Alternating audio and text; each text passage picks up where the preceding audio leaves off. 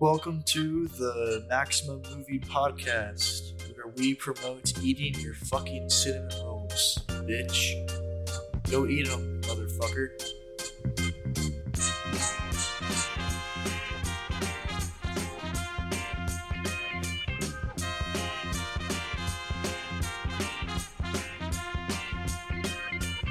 Hello, welcome to the Max Movie Man Podcast. This is Blake here. Oh yeah, I forgot that's what you called it. I totally forgot what the name was. I know. Yeah, I just came up with it. I don't even know why I chose that name. It just kind of came to me. Well, I don't know. And then, we also have Mitch here, who will be a regular on the show. hopefully.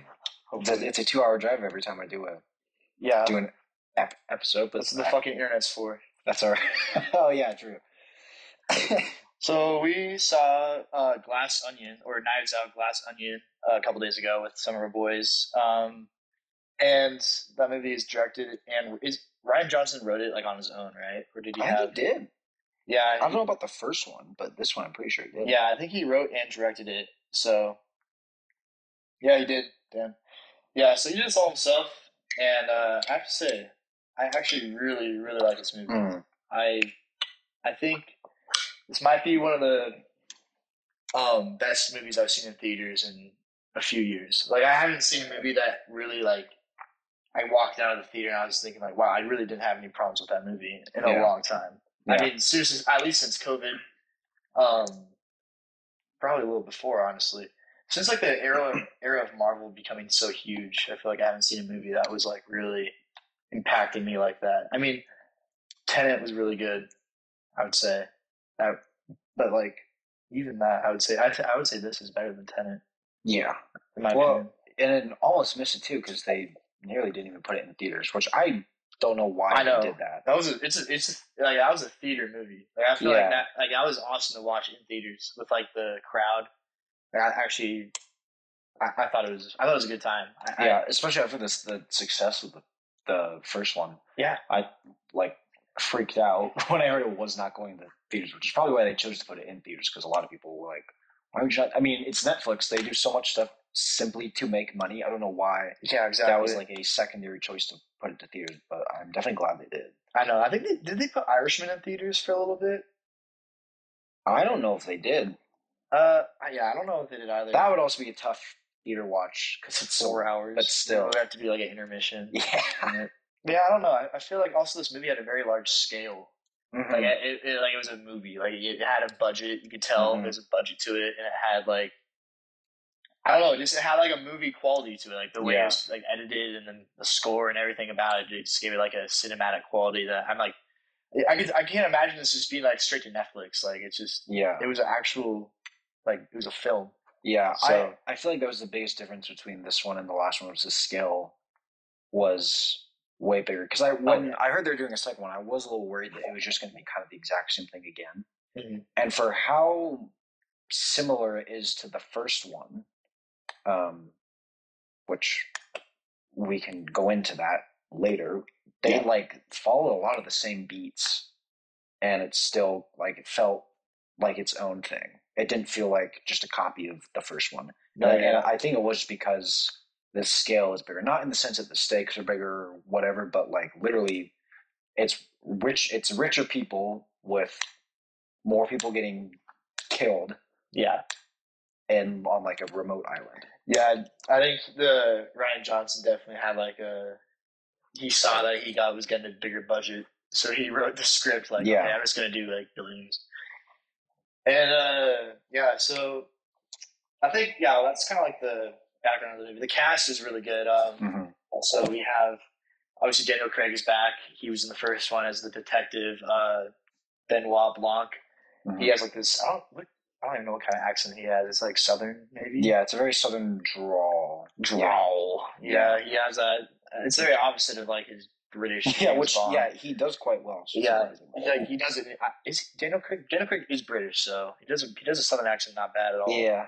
And then besides him, he's, like, the only returning character besides, like, one actor who he's not even playing the same character. Yeah, I literally just 5 minutes ago we discovered that. So yeah, I would say the same guys. So the only other returning is Noah Segan, who we're saying how do you pronounce it?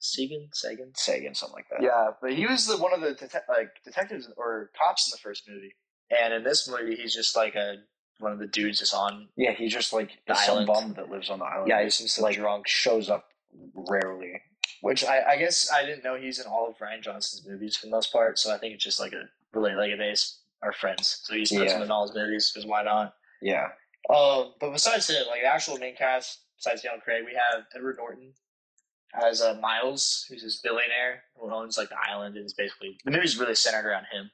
I would say this, and then the other main character I would say the movie centered around is this how do you pronounce her name? Janelle Monáe. Janelle Monáe, I think.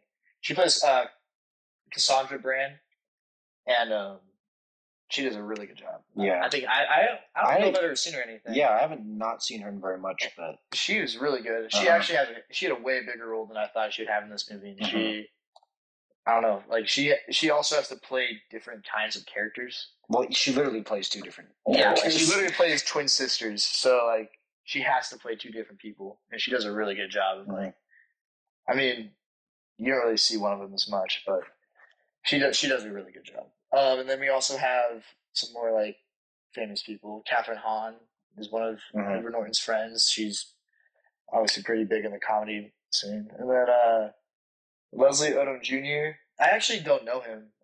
He's in Hamilton, but besides that, I hadn't really seen him in anything else. But he's really good in the film.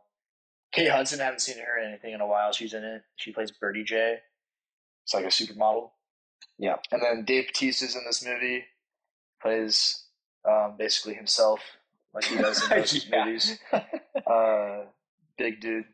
But then, we also have Jessica Henwick, who's not bad in the movie at all. She's kind of just has a smaller role. Yeah, a smaller role. She's like the assistant to Kate Hudson's character, to Birdie. And then Madeline Klein is Whiskey. She's my favorite character. She wasn't in the movie that much, but she's still my favorite character. She's just Dave Bautista's girlfriend. Yeah. And that's about the extent. Yeah, that's really about the extent of her, like, what she is in the movie. Okay, and then that's kind of the main really it. Cast. That's like the cast that's like involved with the mystery, and that's really what that's what it's for. Ethan Hawke. There's a cameo with Ethan Hawke, which is the cameo scene. That was fantastic. There's a cameo with Hugh Grant, which I didn't know Benoit Blanc was gay, but yes, he is, and he's apparently partners with Hugh Grant. So I was like, okay. And also Joseph Gordon-Levitt voices Miles Clark, which is kind of interesting. That I thought was funny. I did not pick up on that until. Because he's not like a small actor either. They just hired him to say "dong" one time. No, yeah, exactly. Like I don't dong. Just budget, I guess. Yeah, also friends with Rian Johnson though. So yeah.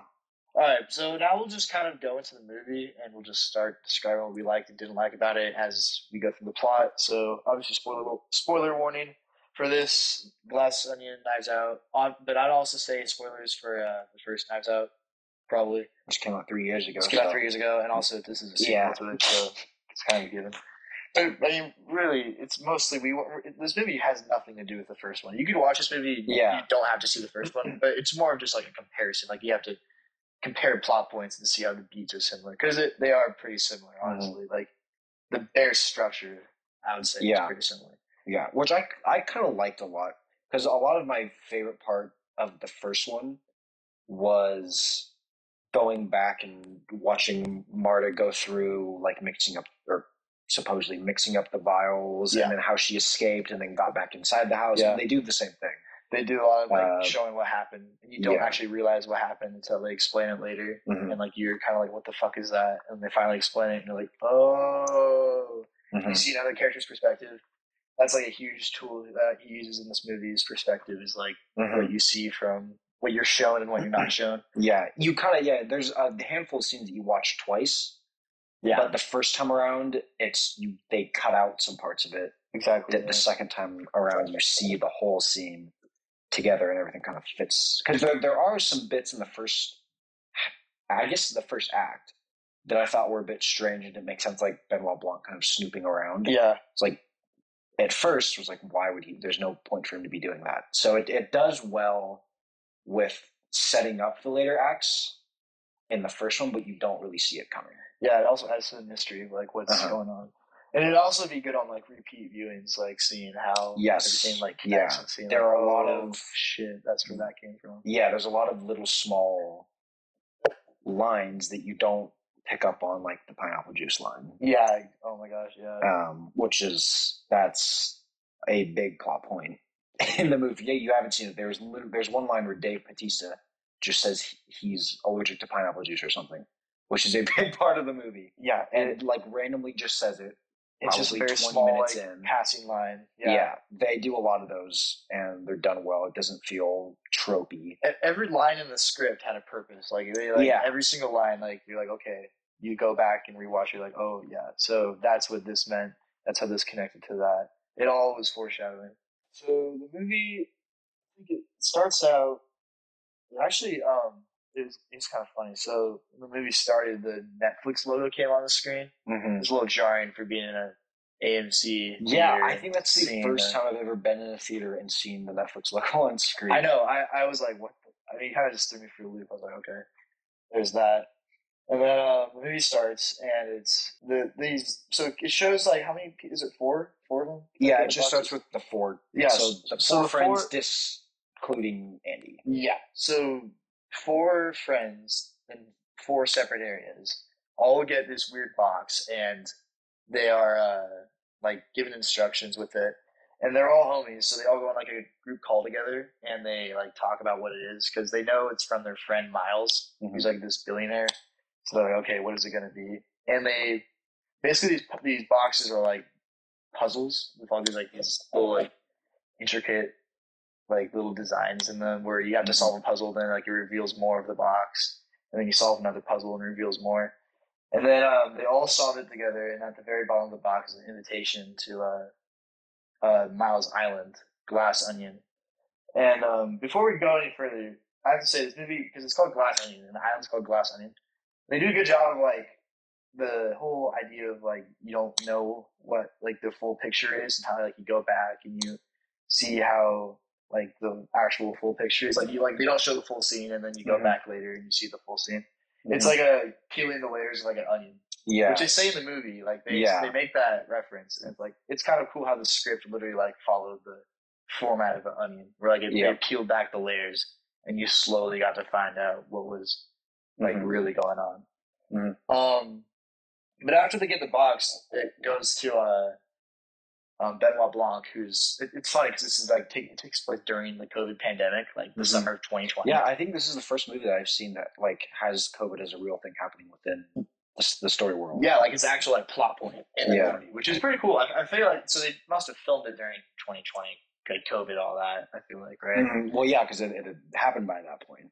Yeah, so it cuts to Benoit Blanc, who's in the bathtub, and he's like in depression because there's nothing going on in the world because everyone's locked up in their fucking homes being lazy. He's playing Among Us. Yeah, he's literally playing Among Us. There's a bit more comedy in this one for sure than the first one, but I think it hits. That was a wild joke. I can't believe that was in the movie. I got like flashbacks to Fortnite in Endgame. Oh my god, like all the 2020, like everything about it was just like, oh my god, just flashbacks.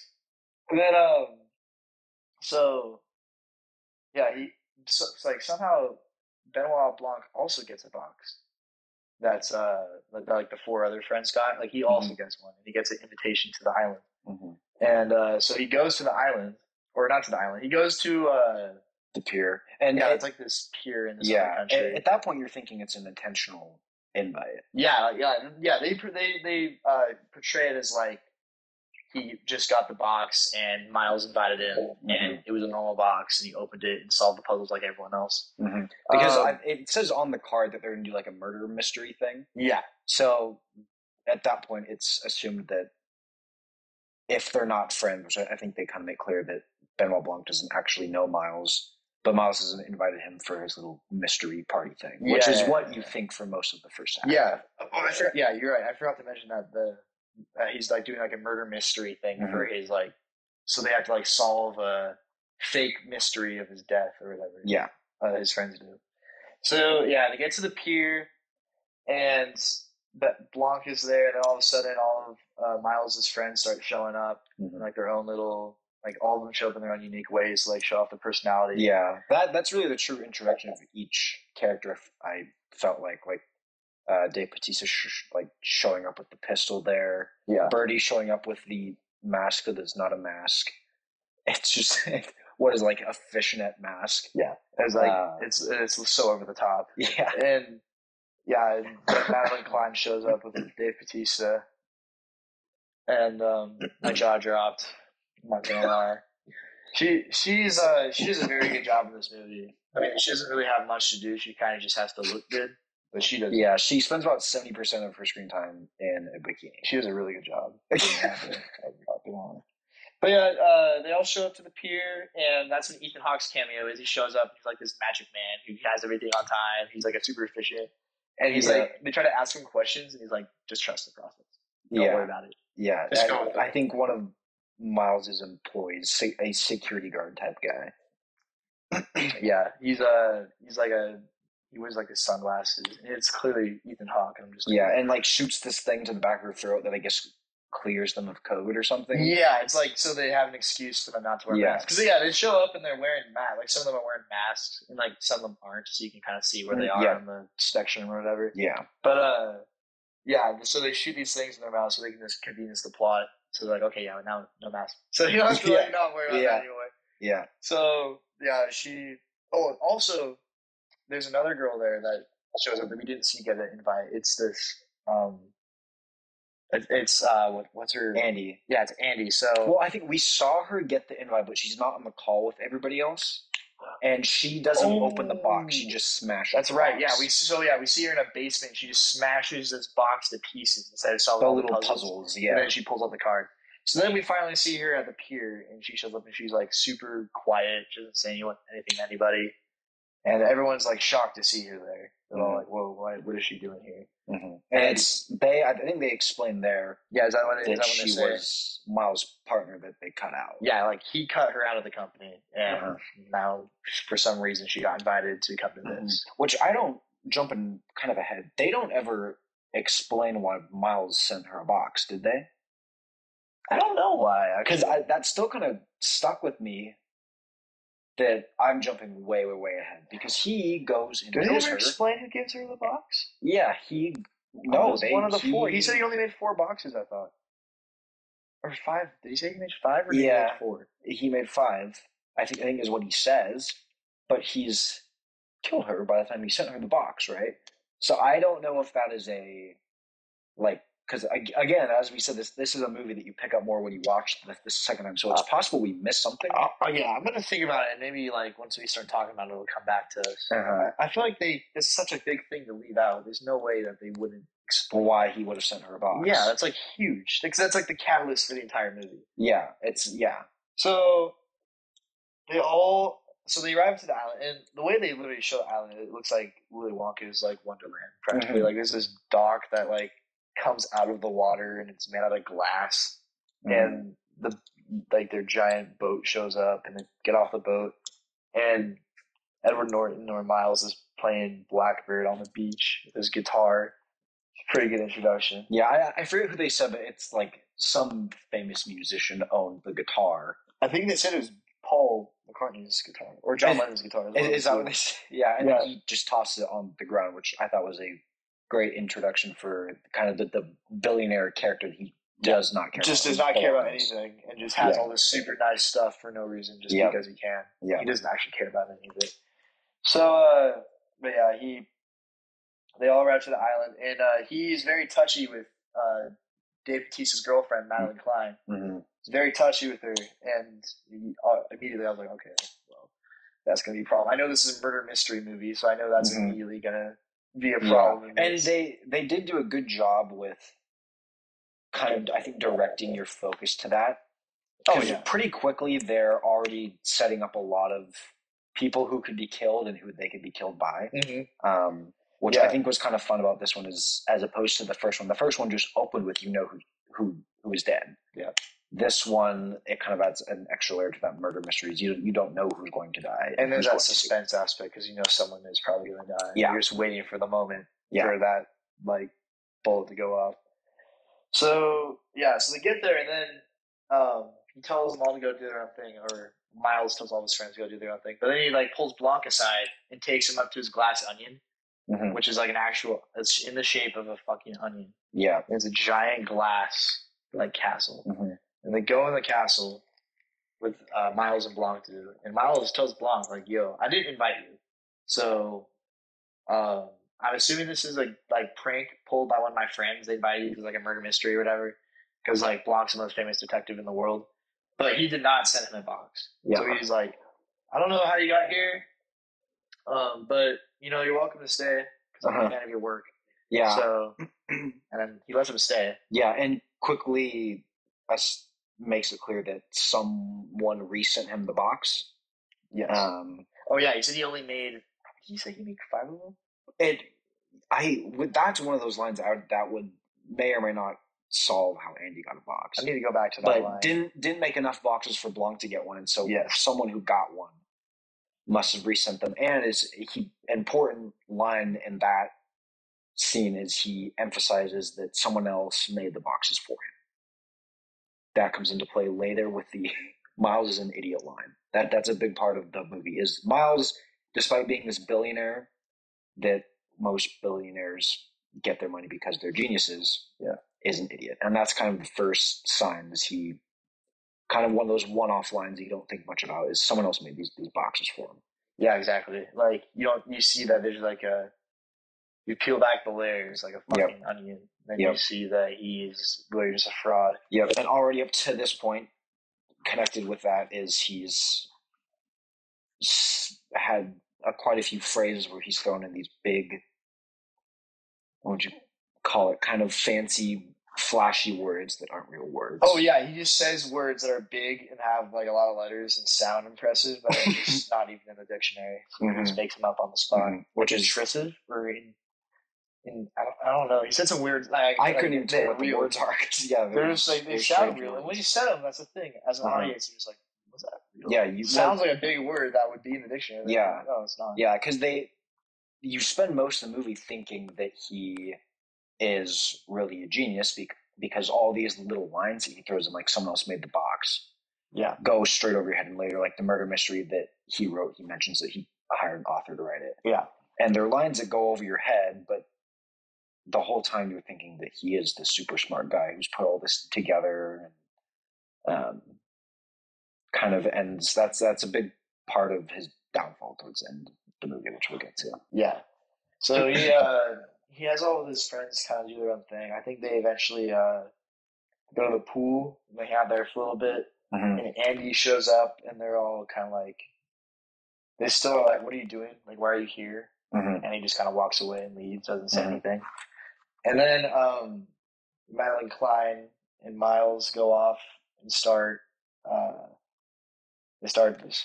I think they're fucking hooking up. They're about to hook up, and Dave Bautista or Duke, he sees them, he catches them like through a window. He sees like them in bed, and he's like, "Oh, that's not good." And which Blanc catches them the first time you see that scene. Yeah, they show Blanc seeing Duke seeing his girlfriend with Miles. So and there's kind of a handful of things that happen within that sequence of Duke seeing his girlfriend interacting with Miles that Blanc catches. There's the scene with Birdie and her assistant, which Blanc catches. There's what's the other one? Oh, Catherine and Lionel having a little conversation at the corner of the pool, which Blanc catches. So there's kind of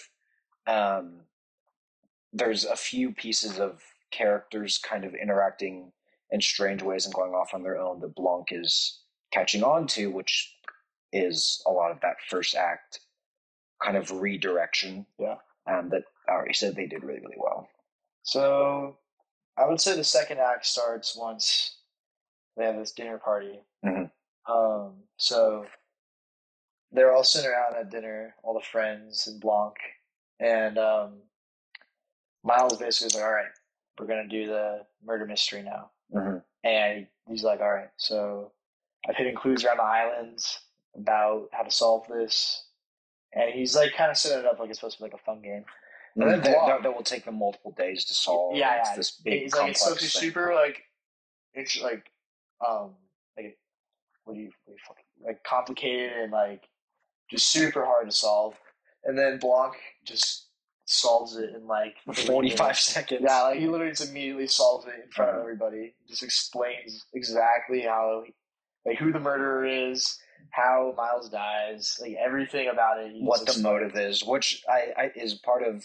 I think what does well with having this movie stand on its own, with Blanc being the only returning character, is part of the motive is when they were all sat by the pool earlier. The murderer and Blanc's or not Blanc, Miles's little mystery is Birdie, and Birdie holds up a magazine by her face, which is part of the motive. It has some year on it or something that I don't remember. Yeah. But somehow something that happened way earlier is important, and they do well with making Blanc an understandably like extremely smart detective. Like he is always paying attention. Yeah, he and they show that like you got to pay attention to the little things like that, like that little small magazine, and he's like, I see that's the key to solving. Yeah. And so I would say that this movie stands well on his own, even with Blanc returning. Yeah. You don't really need to know about him solving the mystery in the first one to know that he's he proves himself more than well enough in this movie. He is very, I would say, if anything, he's like smarter in this movie. I would agree. Well, I think it's intentional because there would be no other reason to show kind of the opening scene of him being all depressed from not doing mysteries and whatnot, and how excited he is to do this little murder mystery party, whatever. So that kind of ruins the mood of the vibe at the table. And he's like, okay, whatever. We're just gonna chill out, I guess. Like we're just gonna hang out on the island for the next few days. So they all go to like a couch area and they're like talking and drinking, and Andy's there, and they kind of just confront her and finally ask her like, what are you doing here? Why are you here after we kicked you out of the company? Like, what's your move? And she kind of just calls all of them out for being like bullshitters and leeching off of Miles, and she just basically fucking calls them all out. And then she leaves, and they're all just like, what was that? Like, why did she say that? Why did she act like that? They seem to like they act like it was very out of character for her to do that. Yep. And like the way they also like emphasize that the entire way she's been acting on the island has been out of character for her. So, this is another thing we missed. That they explain that so Miles and Andy and all the other friends like made this company, and Miles supposedly wrote like the formula for the company on like a napkin. Yep. And like this is the proof that he is like the brain master of this entire thing. Yeah, which adds on to leading you to believe that Miles is in fact a genius, which he is not. Exactly. Yeah, you have all these things, like all this extravagance, like, wow, this guy must be like super smart, like super awesome. He has the Mona Lisa in his... Yeah, he literally has the actual Mona Lisa in his living room behind like a glass case. And does this whole thing that makes him seem like this really rich, very confident in himself billionaire. They had the guys install an extra button so he could open the glass. He wants to be able to look it directly into the eyes without the glass there. Kind of backing up the whole he's an idiot thing. Why would you do that? Because he thinks he rules the world. He thinks like he can do whatever he wants because he's rich. But yeah. Oh, so yeah, I think they also agreed to leave. Like the friends were like, they all say we're gonna leave tomorrow in the morning. And I think either right before this or at the same time or directly after, Miles pulls Blanc aside and is just saying like, "Oh, you ruined the whole mystery thing," and Blanc is saying how he ruined it on purpose, and that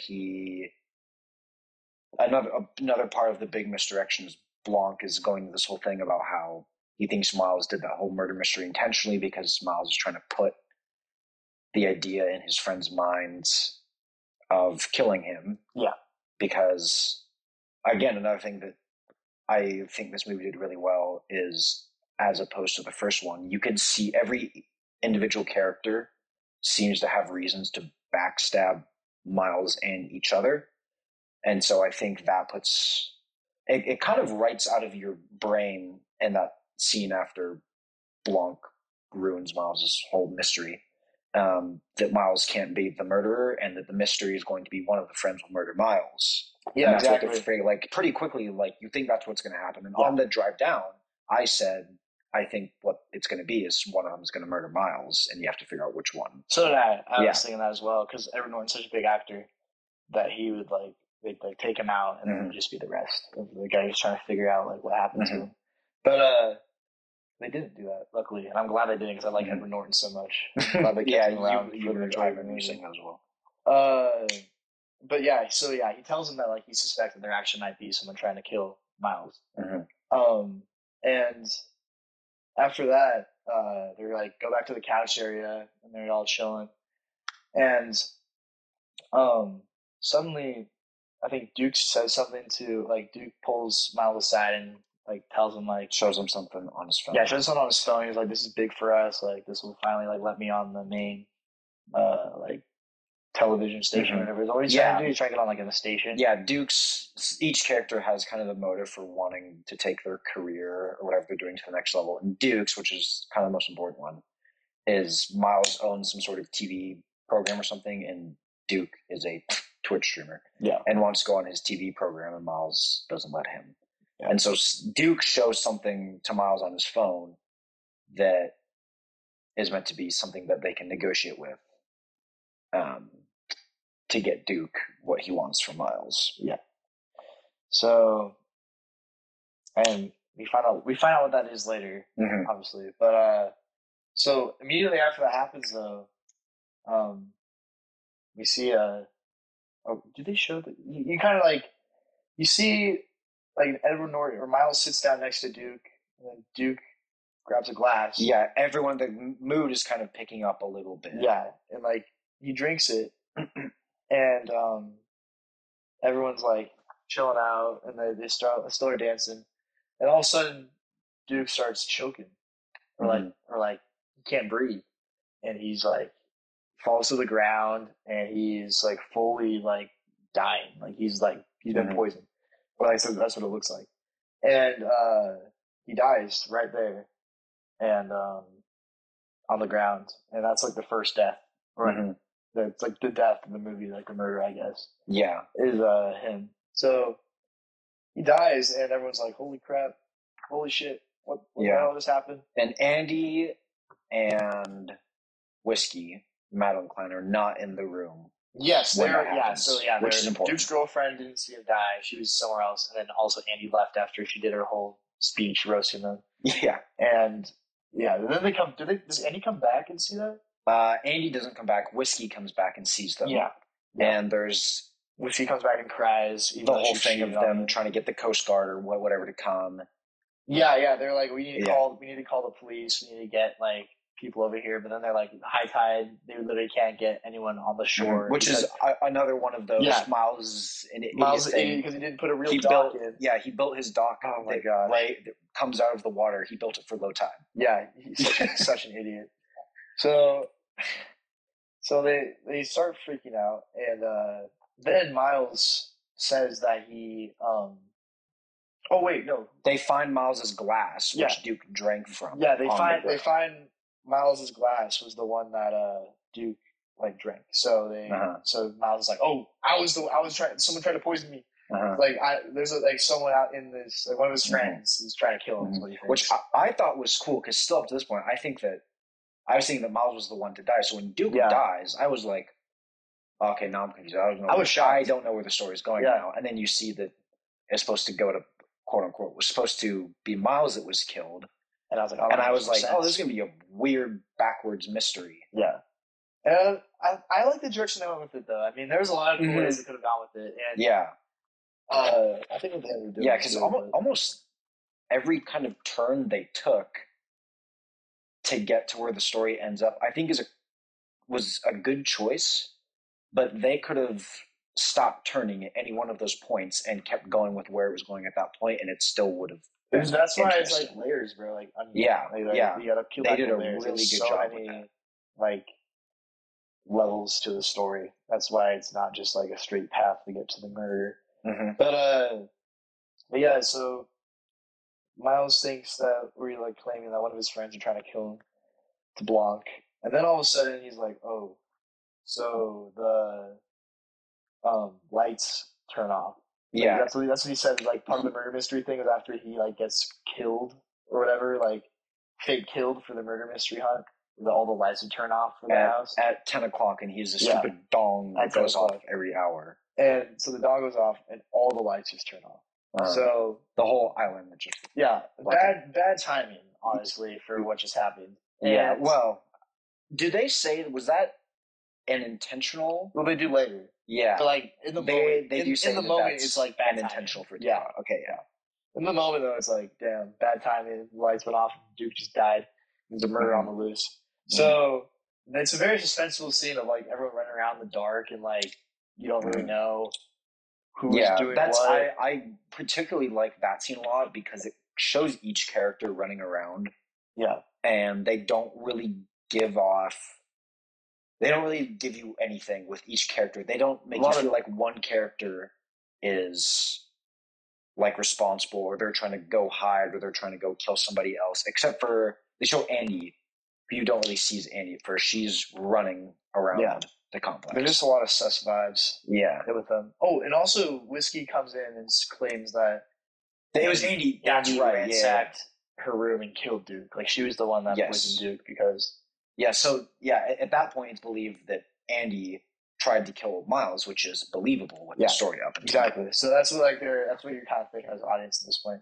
So then everyone's running around, and I think Blanc's in like the main courtyard area, and Andy runs into him right there, and they're talking, and he tells her that Duke died, and she's like, "What?" Mm-hmm. And then out of nowhere, like from a window from the side, like Andy gets shot and like bleed and like quote unquote bleeds out. Yeah, quote unquote dies right there and just falls to the ground, dies like she got shot and killed.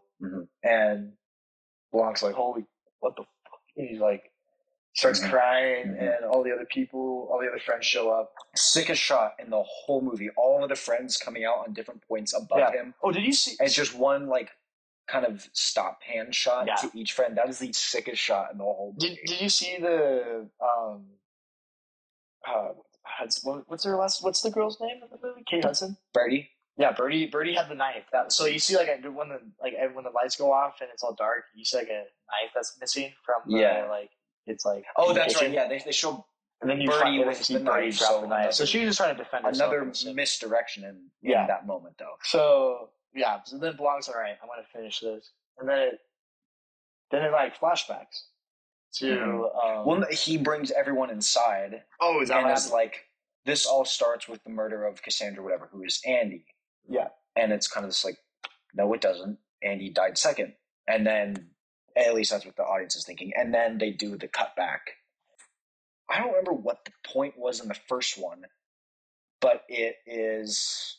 I compare it to them cutting back and showing Marta in the first one, giving Grandpa Thrombey mixing the meds up. It's kind of that same vibe of showing where kind of the mystery started and is giving you the background on it. And it's also giving you extra pieces that you didn't see before. Yeah. It's giving you like the full context of what happened that you didn't get before. So we find out that Andy actually is dead. She died of suicide. Yeah, a few days, probably a week before the events of the story start. Yeah. So this is a week. This is a week before like any of like when they get to the island or anything like that. So but she died in a car in her garage. She I guess she was like what they think. What they think is that she turned the car on in the garage and committed suicide. Yeah, but her twin sister, what's her name? Helen. Helen, yeah. Helen, yeah. So Helen, I think she probably gets all of her sister's like materials right after that. Like, so she receives. She goes over to the house. Yeah. Finds her dead. finds the box and kind of while going through her stuff finds the email that Andy had sent to all of the characters of the red envelope. That's right. Which we get to find out had the napkin, proving that Andy was the one that came up with everything that Miles has taken credit for. Yes. And kind of sets up the whole kind of I would call it the main subplot of all of the friends lied in court to back Miles and cut Andy out. So yeah, we see that like all the friends, like they originally met at the Glass Onion, and it was Andy that actually got all the friends to be together, and like she was the one that originally met Duke and Birdie and all like the other two, and then she brought in Miles like after she already got the other four, and she brought in Miles, and the other friends didn't even like Miles at first, but like they started warming up to him eventually because Miles brought him success. He was able to get them like good opportunities, and then they show that Andy wrote the actual napkin of the idea for Alpha, the company that made billions of dollars. Yeah, and which Andy was the CEO, and then Miles took over after she was cut out because Miles has created this along with Lionel's character. Oh, the scientist. Yeah, that's they've right. created this. I don't remember what it was. It's like this new material. Yeah, this new material that will power everything, and supposedly, and well, is proven to be extremely dangerous and unreliable. Yeah, they're like saying it's like more powerful than nuclear. Like it was like it's like super, but like, it's also like really unstable. I don't really know everything about it, but it turns and that's out how Annie got cut out of the company because she wouldn't approve that invention for Miles. Yeah, she didn't want to be part of it, and she just was like, "I don't want our company to do this." And Miles was like, "Okay, well, if you're going to do that, then I'm just going to cut you out of the company." And got all his friends, all the characters, back him up. Yeah, and they all lied for him, and she got basically he made his own napkin and was like, "I made the company look." So, and she thought she lost the napkin, couldn't prove it. So she was like, I can't like fight this. Like it's basically over." And finds the napkin. Yeah, then she sends it to all of her friends. Miles finds out she has it. Yes, and that's kind of all we know up until that point when Helen, the sister, goes and talks to Blanc. Yeah, who is revealed to be the one that gives Blanc the other box. Yes, but we still don't know where she got the box from. So, or why one was sent to Andy, because she gets it from Andy's house. Yeah. We don't know why Andy got it though. That's the thing. I gotta figure that out. Yeah, I think that's kind of the main thing that we missed. And it could be something as simple as part of Miles trying to cover his tracks after poisoning her. As he sent her a box, it kind of makes him look like he didn't know about it. That's true. That's really the only thing that I didn't think of, but we won't linger on that too long. But yeah, then Helen, who is revealed was the one in the beginning that smashed the box because she's not Andy. She's not smart enough to open the box, which is why she smashed it as opposed to everyone else. Third grade elementary. And she goes and delivers the box to Blanc and is kind of hiring Blanc to figure out what happened to her sister, because she believes there's foul play between Miles and his friends. Yeah. And that kind of sets up, that's really the setup for the story that we'd seen thus far, because Blanc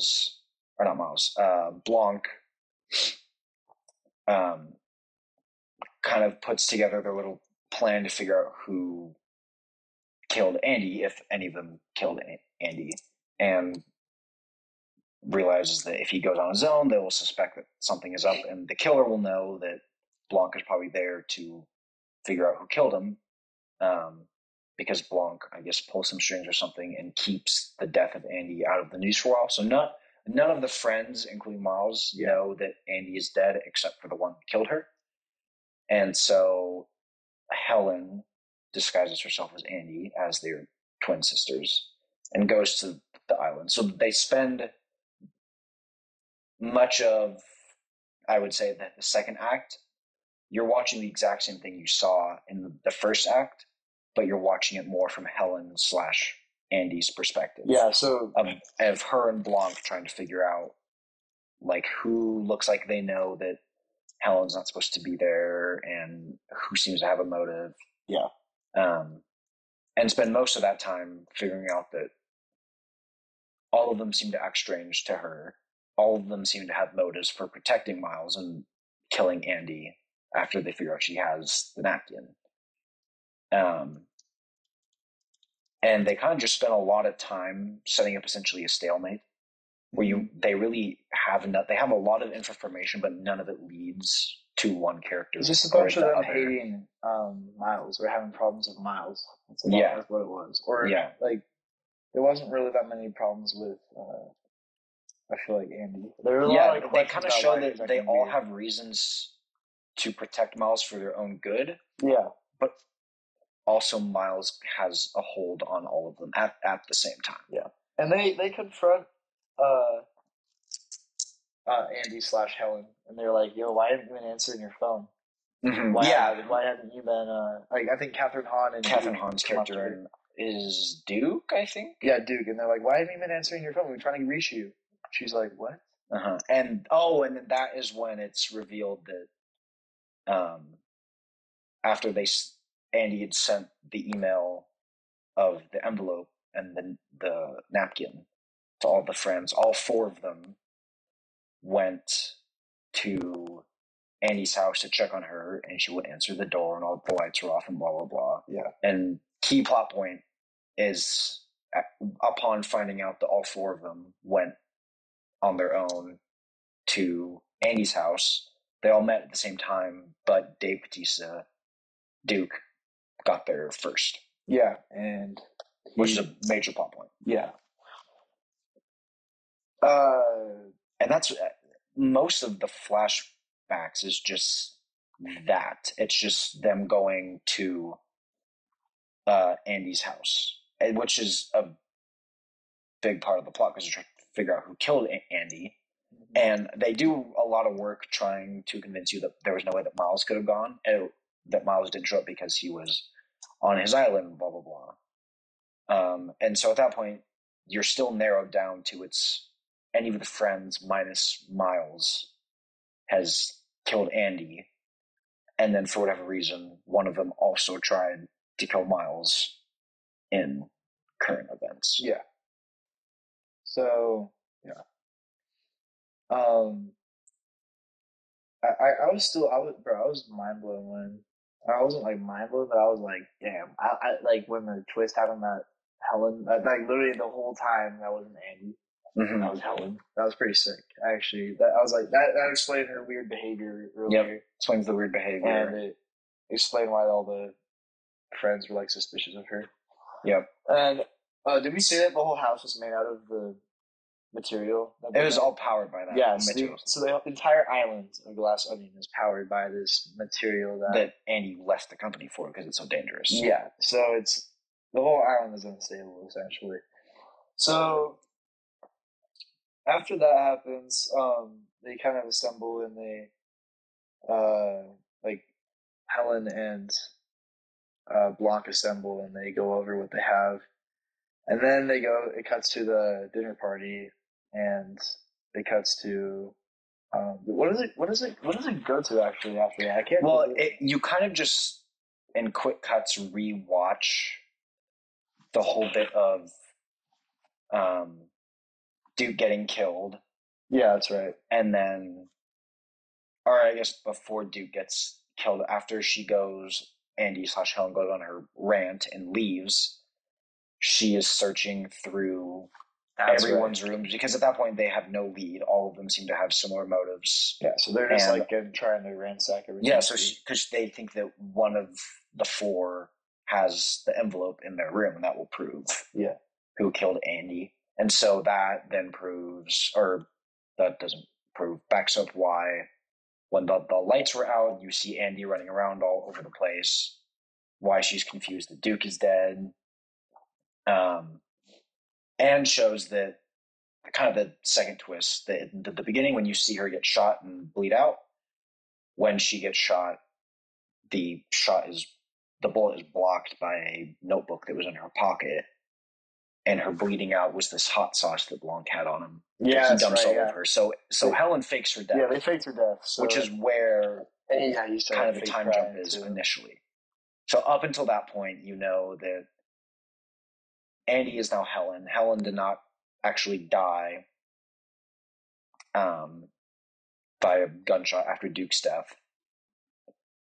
And for how much kind of that flashback solves and pieces together, you're now significantly more confused as to why Duke is dead, / at that point you're still thinking who is trying to kill Miles. Yeah. Because they spent all this time proving that all of them are trying to protect Miles for their own reasons. Yeah. So everyone, like, Blanc's kind of like dumbfounded until he does he just kind of like deduce at that point the reality of it? Like, yeah. So that is when they pick back up with where they initially jumped back in time, which is Blanc saying that where this mystery all starts is with who killed Cassandra. Yes. And he deduces that it is in fact Miles who did it. Because Miles is an idiot. Yeah. So how does he see Dave or Duke driving from the house? Like, how does so it's how do they find that out? So it's a big part of the movie is Blanc doesn't actually have physical proof of a lot of these things. It all just lines up, and he kind of starts with proving that. Oh, that's right. Yeah, he does say that after Duke dies. Miles is saying, "Oh, Duke grabbed the wrong glass. Someone tried to kill me, but Duke accidentally grabbed my glass instead of his." And Blanc just saying, "No, you all believe it because that's what Miles was screaming the second Duke died. If you actually think about it, Miles handed his glass to Duke, and it shows that exact same shot multiple times. Yeah. Where initially you saw Duke grabbing the wrong glass, they showed again of Miles handing Duke the glass, which that's another thing that I want to go back and watch again and see if in that shot, if they actually show, if they actually show Miles passing Duke the glass. If they literally do that right there, because I missed that completely. So it's another case of these little tiny movements and lines that just go way over your head. Yeah, it's so they put so many small little details that actually amount to like huge things. Like so you find out that the reason that Duke died, or like how he died, like it wasn't poison, but because earlier you heard that he can't have pineapple juice, he can't have a drop of it, or else like he'll have a horrible allergic reaction. So what Miles did is he put like a little bit of pineapple juice in his own drink, and then just passed it to Duke. And Duke drank because that's immediately after Duke shows the thing on his phone to Miles. Oh yes, and the thing that he shows is that what they think is that Andy quote unquote committed suicide. Is what the article says. Yes, that's right. And they do kind of that time jump where earlier when they were spent so much time talking about all four of the friends going to Andy's house and emphasizing that Duke got there first. The reason that Miles kills Duke is because Duke passed Miles on his way to the house. Yes. Yeah. And so Duke knows that Miles was at Andy's house and left, but they don't know, at that point, they don't know that Andy is dead. And so when Duke gets the notification on his phone that Andy committed suicide, in that moment, Duke kind of puts it together and discreetly shows it to Miles. And that is the thing that Duke thinks will, as kind of his leverage over Miles to get what he wants out of Miles. Yeah. So that is why Duke is dead. So they solved one mystery pretty quickly there, for how Duke died, which you think is the main mystery of the movie throughout most of the first act. And then Blanc just kind of just stops there, and I was like, at that point, you know why he killed Duke. You get a good understanding as to why he killed Andy. And while they're having this whole conversation, Helen has gone upstairs, has found the envelope at the top of the glass onion, Yeah. And comes back down and shows it to Miles and says, "I have proof that will ruin you." And Miles like stands there, and he looks at her, and she's like, she keeps getting like close to him with the letter, and I'm like, something bad is gonna happen. Yeah, like, you know. I'm just like, something really bad is gonna happen to like this is too good. And she keeps getting close to him, this letter, and then all of a sudden, as she's like saying how she finally got him, he pulls out a lighter out of nowhere and just burns the fucking letter, and it just in her hands, and it's just gone. The only evidence that they had is just gone. Yeah, and she's like, what the hell? Like what? You can't just do that. You can't just steal. You can't just burn it. And Miles is like, well, did anyone see it? Did anyone see me do that? And because everyone shills and they have to suck up to Miles, they all say they didn't see him burn the letter. Yeah. Or not the letter, the napkin. So then she's like, what am I supposed to do? And Blanc's like, yo, honestly, this is where my jurisdiction ends, because, I mean, like, I solved your case. I gave you the truth, but I can't. Oh, shit. AirPod fell out. What the fuck? Oh. Hold on. I can continue. Yeah, Blanc watches the letter get burned, watches everyone just say, "We saw no letter." And it's at that point, you're just like, what? Well, I don't know what's going to happen now. We've solved Duke's case, but all of them will say it was an accident or something. We've solved Andy's case, but all of the friends aren't going to back Blanc's theory on it. Your AirPod is really gone, isn't it? Where the fuck did it go? Actually. What? Man. What the hell? And what? Blanc hands something to Helen along with a glass of an alcohol of some kind, and just says, "The only thing I have to provide you now is courage." And so Helen has something in her hand that doesn't say what it is, and is just running around with the glass, because apparently she's very susceptible to alcohol.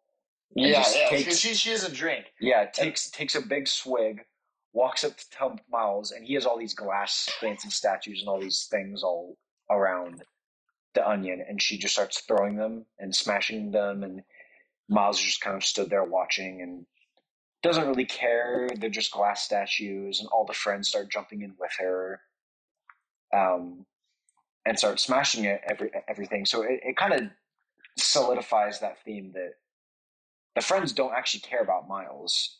They need things from him, and he has a hold over them, and they don't want to back him and support his lies, but they kind of have to. Yeah, exactly. Wait, what? Bruh. Oh my god. There's in my pants. How the fuck did that happen? What? Okay. So yeah, she's smashing the shit out of all of those glass, and then but then everyone else kind of joins in. Whiskey starts. Oh yeah, Whiskey even starts, and she's like, Whiskey starts the whole like, hell yeah, yeah. Everyone else jumps in, starts smashing everything, and everyone knows, like you said, like he's like, okay, yeah, you can smash my glass stuff. That's whatever. I can replace that. And it's like, yeah, Miles just has power. Like bro does not care at all. Yeah, and then Helen smashes something and then just lights it on fire. And at that point, Miles is like, okay, you're going, chill out, dude. Yeah, like, she's going a little far. She's like smashing the piano and like burning everything. And like she starts a fire and like throwing things in the fire, and she's burning all this shit. And then, what does she have? She has like the little fuel thing. The fuel that's extremely explosive. Yeah. She has like a little crystal in it, like a solid thing. This crystal, which is what Blanc handed to her along with the glass. Yes. And shows it to Miles and throws it into the fire or something like that. And I guess it's a hydrogen something. Yeah, that's right, yeah. Because she throws it onto the ground or into the fire, and all the fire just like instantly gets sucked up into like all the tubes and I all honestly the thought they were all airvents. gonna die. Like, I at thought that I second. don't know how they did die. I thought that because Blanc was outside. Yeah, he was already because I- Blanc left after he did that. He was like, okay, I know it's gonna happen, so I'm just leaving. Yeah, Because you can't get in the way of someone who's just pissed, like actually pissed off. Like she was just so angry. So Blanc just went out and watched the chaos with the buddy who the guy who's walking around the whole time with the beers. And so I was like, okay, I literally thought that I thought she just killed everybody, and I was like, I thought, wow. I thought they all died like in that second, and then Blanc was just gonna be the only survivor. Yeah, which was it would have been awesome because like the way the way that the fire gets sucked up into the tubes is so funny. Like there's just raging flames, just silent, and they all just stand there. It's all just silent, and then I seriously thought they were just dead. I'm like, yeah, and I was like, that would have been so funny. I'm not gonna. I think personally, if I was making a movie, I would have done that. Yeah, I mean, what they continued with was like awesome. No, yeah, what the movie ending was perfect. I think what they went with was also great. But I mean, that would have been nuts if they all just died. They literally like she just committed to. Well, I was like, bro, did she commit suicide? Like, are you? Yeah, I thought she was dead. I thought literally all of them died in that one second. They just got evaporated. Sadly, that didn't happen. That would have been so awesome. But they survive, and they are somehow completely unharmed. For the most part, yeah. Yeah, and then they leave, and Edward Norton walks out. And no, but before that. Oh, are they still is there something in the house that happens? Yeah, so the explosion happens, they all get up, and Helen looks towards the Mona Lisa, which is in this protective case. Yeah. That closes. It's shown throughout the movie. That's right. How can I forget a ding of a phone makes the case close up, or the little torch that earlier Miles used to burn the napkin. Yes. Even just lighting the torch from across the room makes the case close. But earlier, because he's an idiot, he says he installed a button that will open the glass. Yeah. And so Helen runs towards the button to open the glass and successfully opens it, and of course torches the Mona Lisa. Yeah. And so after the Mona Lisa gets torched, they all just walk outside and sit on the steps. And badass line. That was a line that we forgot. Throughout the whole movie, kind of part of Miles' ego and whatnot. And the reason that he has the Mona Lisa is he wants his name to be said in the same sentence as the Mona Lisa. Oh yeah, because he wants to be like a legend in history, and everyone will know his name, and he will be said in the same sentence as the Mona Lisa. Yeah. And they all walk outside the steps after the Mona Lisa is burned, the real one. And Miles is like, "Why did you do that? What was the point of that? Now we just have a torched mansion, and you still have zero proof of anything." And Helen says, kind of all the pieces come together of what she was doing, and she used the substance that he made, that he cut Andy out of the company for, to burn the Mona Lisa. And she says, now you can successfully, your name can be in the same sentence as the Mona Lisa, because you'll be known as the man whose invention destroyed the world's most famous painting. What a damn shame. It was awesome. Like when that connection happened, I was like, "Oh my god!" I was very hyped. I was like, "Fuck yeah, I guess fuck Edward Norton." Yeah, because when she was destroying everything, I was like, "What is going? Like, where's the plot going right now? She's just like breaking everything." And I was feeling like, there was going to be like a satisfying ending. It was like Django. It was like Django. They're burning the whole fucking mansion down. Like, everything's just getting destroyed. Yeah. There's no one died. It would have been like Django if the whole place blew up. Yeah, everyone just died. Everyone died. Yeah. But yeah, it kind of calls Miles out, and she's like, yeah, your invention is the cause of the Mona Lisa being destroyed. And I think in that moment, all of the friends sat on the steps there with her, kind of realized that despite him killing Duke and killing Andy, even without the evidence for that, Miles is still screwed, because the Mona Lisa was loaned to him. Yeah. And they're going to find out that the Mona Lisa was burned using his fuel that he invented, and was trying to, like, what was he trying to do with it? Oh, he was trying to power a man-made or a man-operated rocket with it. Oh, And honestly, was just trying to, like, essentially revolutionize the fuel industry with this little invention. yeah, I knew that. I knew he was trying to like, take over. Like, and so the friends realized that they're screwed regardless of the two people that he's murdered. And they all say, you know what?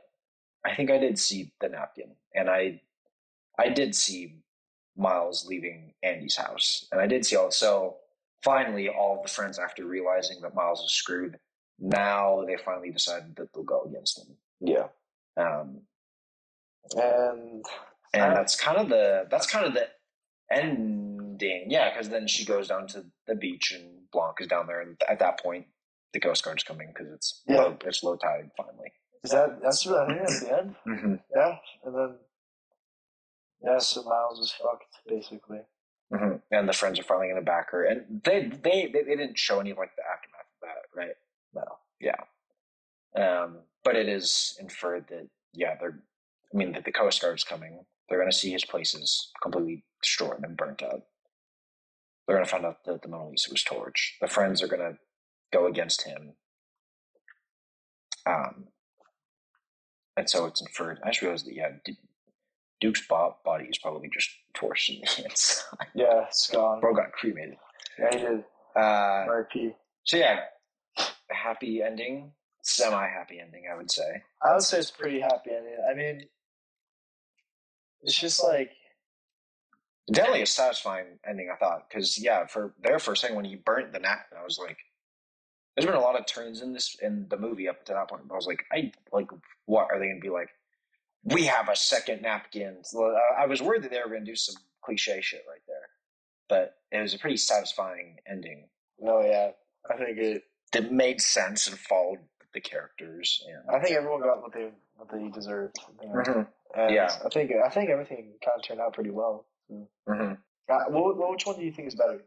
I was talking to one of the guys that went with us to the movie. I was talking to him about it last night. I was talking to Ian. I think the first one, I think if I was going to rank them on like a 10-point scale, I would rank the first one like 0.1 or 0.2 better than the second one. I think they're super, super close. The first one, before I get into my reasoning, I think you like the second one better, don't you? I do like the second one more, personally. Yeah. I mean, which is not an opinion that I hate, because again, it's so close for me. I think the second one, the mystery for me was a lot more intriguing and a lot more like I was actually like confused as to what was going on, and I thought the payoffs and the twists were really good, and they were like well planned out, and I thought the characters were awesome. I thought like all the actors did a great job. I thought Edward Norton was like the best character in any of the Knives Out so far. I wish he was in more movies, honestly, because he's such a good actor. Yeah, he has not done much in recent years. Yeah, he's good. He was awesome in this movie. So I don't know. And also, I like the setting a lot more. Like I like the huge mansion, the extravagance, and seeing all like his awesome stuff get destroyed. Like I don't know. It was like the scale was much bigger, and I appreciated that. Yeah, and I feel like also seeing like the suspense aspect of not knowing when the murder is going to happen added a lot for me.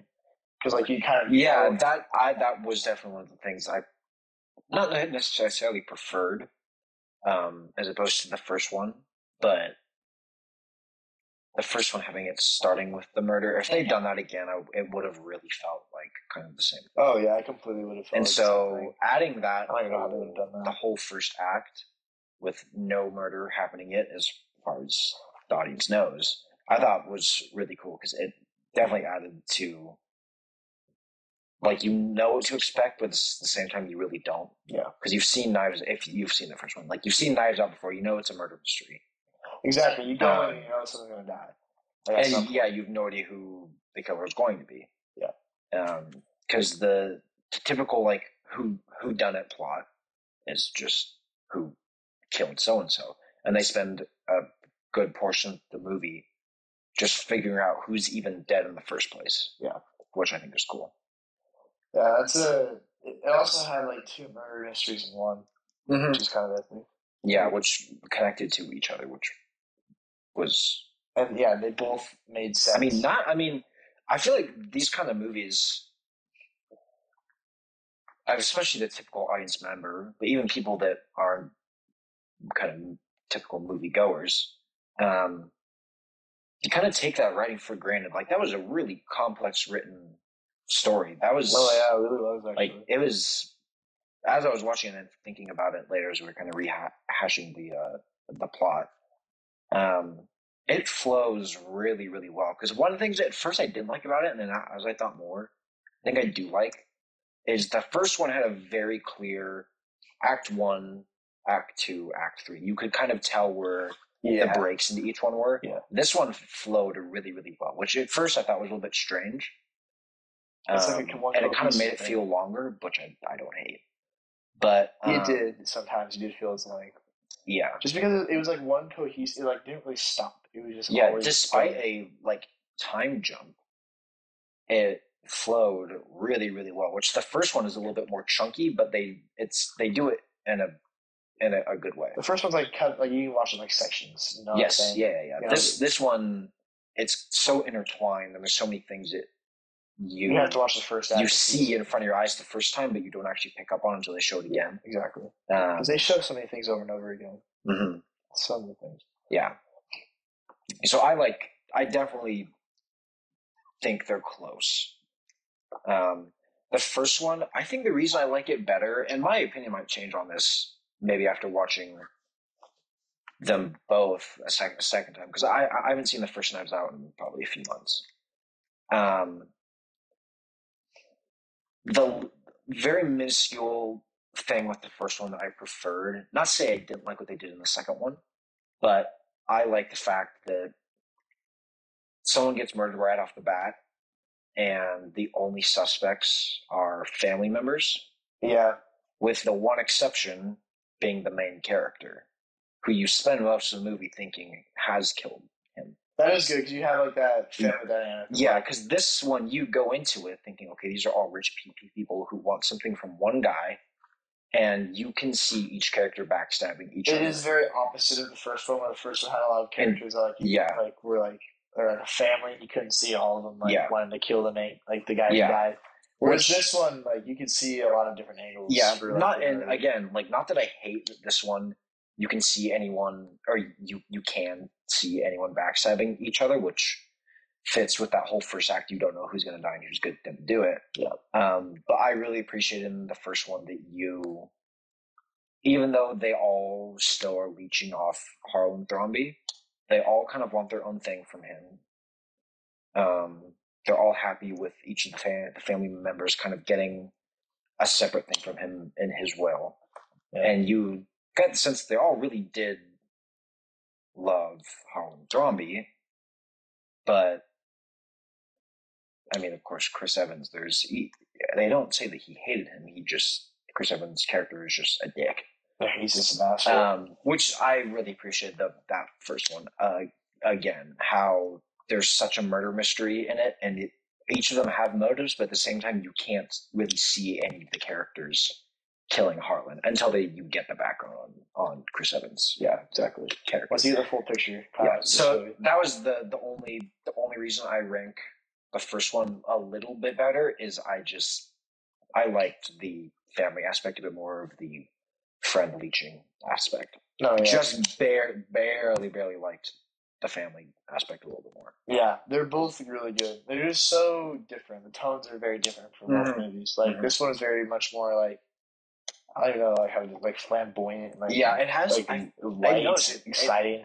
It had more like comedic high points. Yeah, and I feel like it had darker low points. If that makes sense. Mm-hmm. Yeah, this one was like a very like the first one was very consistent, where this one kind of like had like super bright, elegant parts, and then just like super like fucked. Yeah, which I think is just a testament to Rian Johnson. Like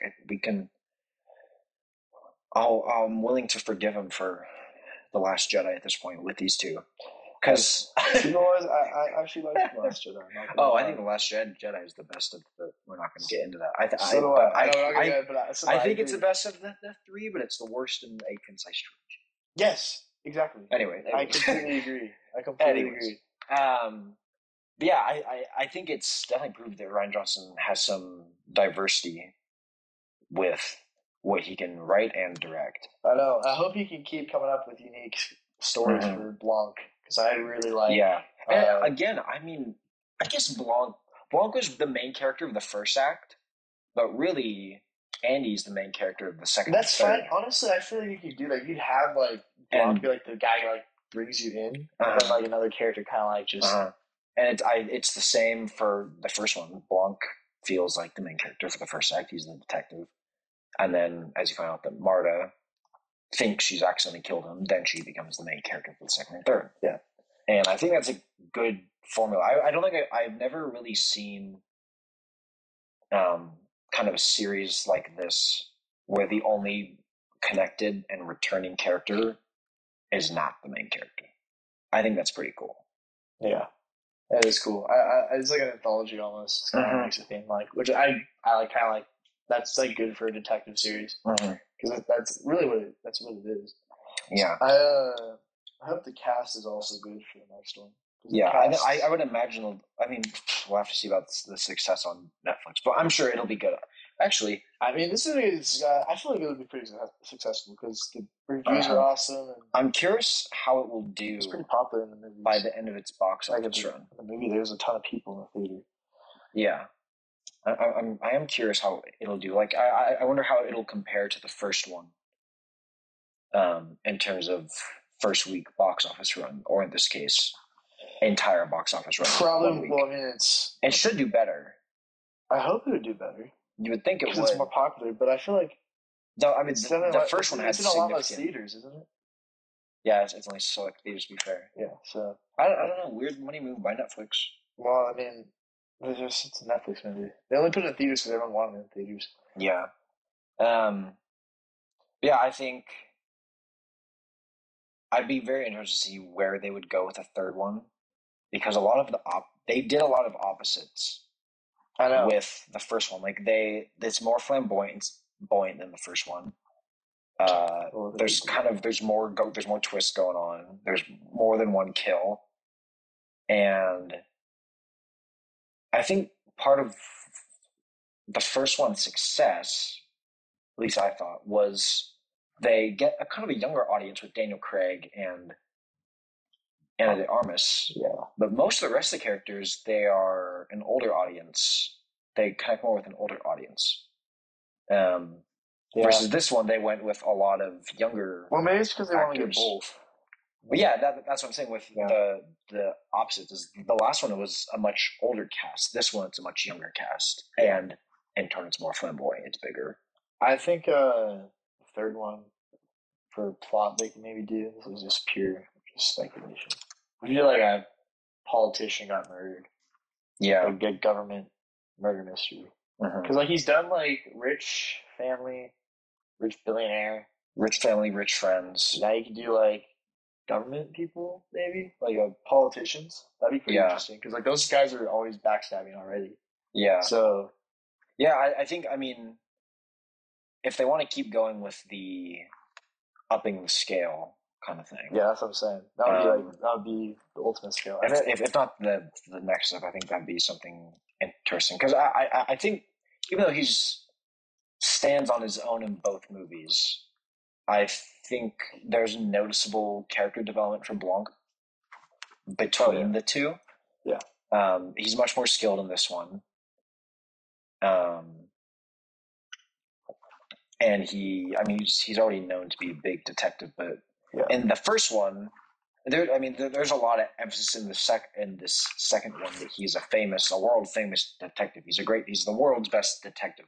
There's no mention of that in the first one, so you imagine that he probably got some of his fame from the Thrombey case. Oh yeah, I think they mentioned that in this. Do they not? Like at all? I don't think there is a mention of Thrombey because they mentioned other cases that he's done before. Yeah, I was looking out for that. Oh, that's right. They mentioned another case, and I thought they were going to name drop Harlan Thrombey, and they did.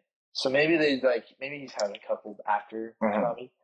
One of the best parts of the movie for me was when um he just completely called Miles an idiot. That is a great just scene. like he's like, you are an idiot. And that the callback to all the words he made up. All like that was like the dump, ultimate like he has no part in pretty much all of his success. Yeah, his conclusion before the chick went crazy and before he burned the letter was like, this guy is literally just a complete idiot, and all of you guys are sucking up to a guy who is so stupid. None of this stuff is by him. None of this stuff is real. Everything is a facade. He is completely stupid. He's just a complete idiot. Yeah. He was so stupid. He did like the pineapple juice thing. And, oh my god! And then the fact that nothing there is made by him. Like the boxes weren't made by him. The script for the murder mystery wasn't made by him. Yeah. The glass onion itself wasn't made by him at all. The napkin wasn't made by him. The doc, they're unable to get the doc is especially funny. Oh my gosh! It is like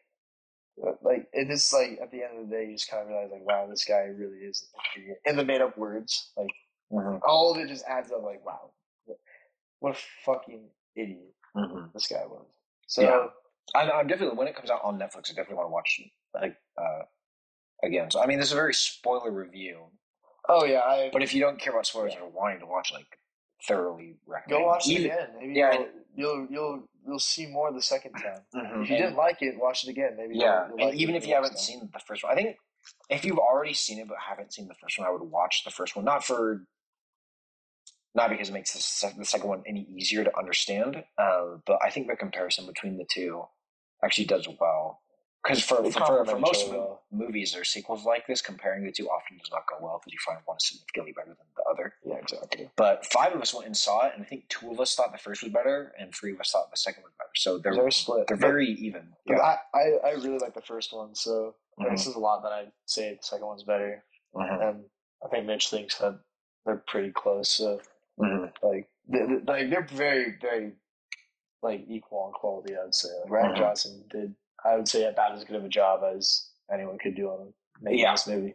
It honestly makes me kind of like wondering if he could do a good Star Wars trilogy. If he just had his own thing, and like did his own characters, his own like everything, and just like kind of just started from scratch. He just did his own concept. I feel like he could do a good job. Yep. Because like he pulled off Detective super well, and he's already done like he did Time Travel with Looper, and like I feel like he could do. He could do Star Wars. He did good Star Wars. I think they should give him a second chance. Yeah, I feel like they could. I don't feel like it's going to happen, honestly. It's been so long, but I mean, I feel like he could make a good trilogy. Everyone hates him for The Last Jedi just because of some of the decisions he made, but I really don't think those decisions are bad. Disney's also like progressively becoming one of the dumbest studios on the face of the planet. It's because they got a new. They're starting to rival Warner Bros. They got stupid execs. They got a new CEO, and then they just fired him and replaced him with Bob Iger because Bob Chapek took over for Bob Iger, and then they fired him. Yeah, and took over and Bob Iger came back. Yeah, and took over again to fix it because Bob Chapek has been fucking it up so much. I mean, everything has gone downhill since he took over. He took over right when COVID was happening. Yeah, and then like. He has done a horrible job with keeping Disney on top. Yeah, we're getting so off topic. We should do that topic sometime now. Yeah, I agree. All right. Well, overall, I'd say I definitely give 2 thumbs up to this movie. It's way better than Black Panther: Wakanda Forever. So I'm glad. yeah. If you're looking for like a late or early winter watch with the family. Yeah, I would definitely say this is much better. And I'm glad they're still making movies like this because this is actually a really good movie. I'm shocked. 2022 has been a good year for movies. I'm not gonna lie. They've kind of done a lot of under the radar stuff. Like that's been good. I just saw The Fabelmans. Really, really good movie. I'll do a talk on that eventually. But that movie was great. And I will say the first Knives Out. I hardly watch movies with my family ever, just because they rarely, like my mom especially, rarely watch movies and don't have that taste for movies. They don't know what a good one is. Yeah. But I would say that first one is one of the only movies I watch with my family, and we've all really enjoyed it. So if you're a younger audience and looking for something to watch with your family, I think the second one when it comes out on Netflix. I think it's a good choice. It's complex enough that it's intriguing, but straightforward enough that I think anyone could watch it and appreciate it. Yeah, I agree. It's a pretty close to perfect movie for me. Mm-hmm. Well, guys, have a great day. Or go to sleep if you're like late night. Or have a good night, whatever you're listening to this. Eat your fucking cinnamon rolls.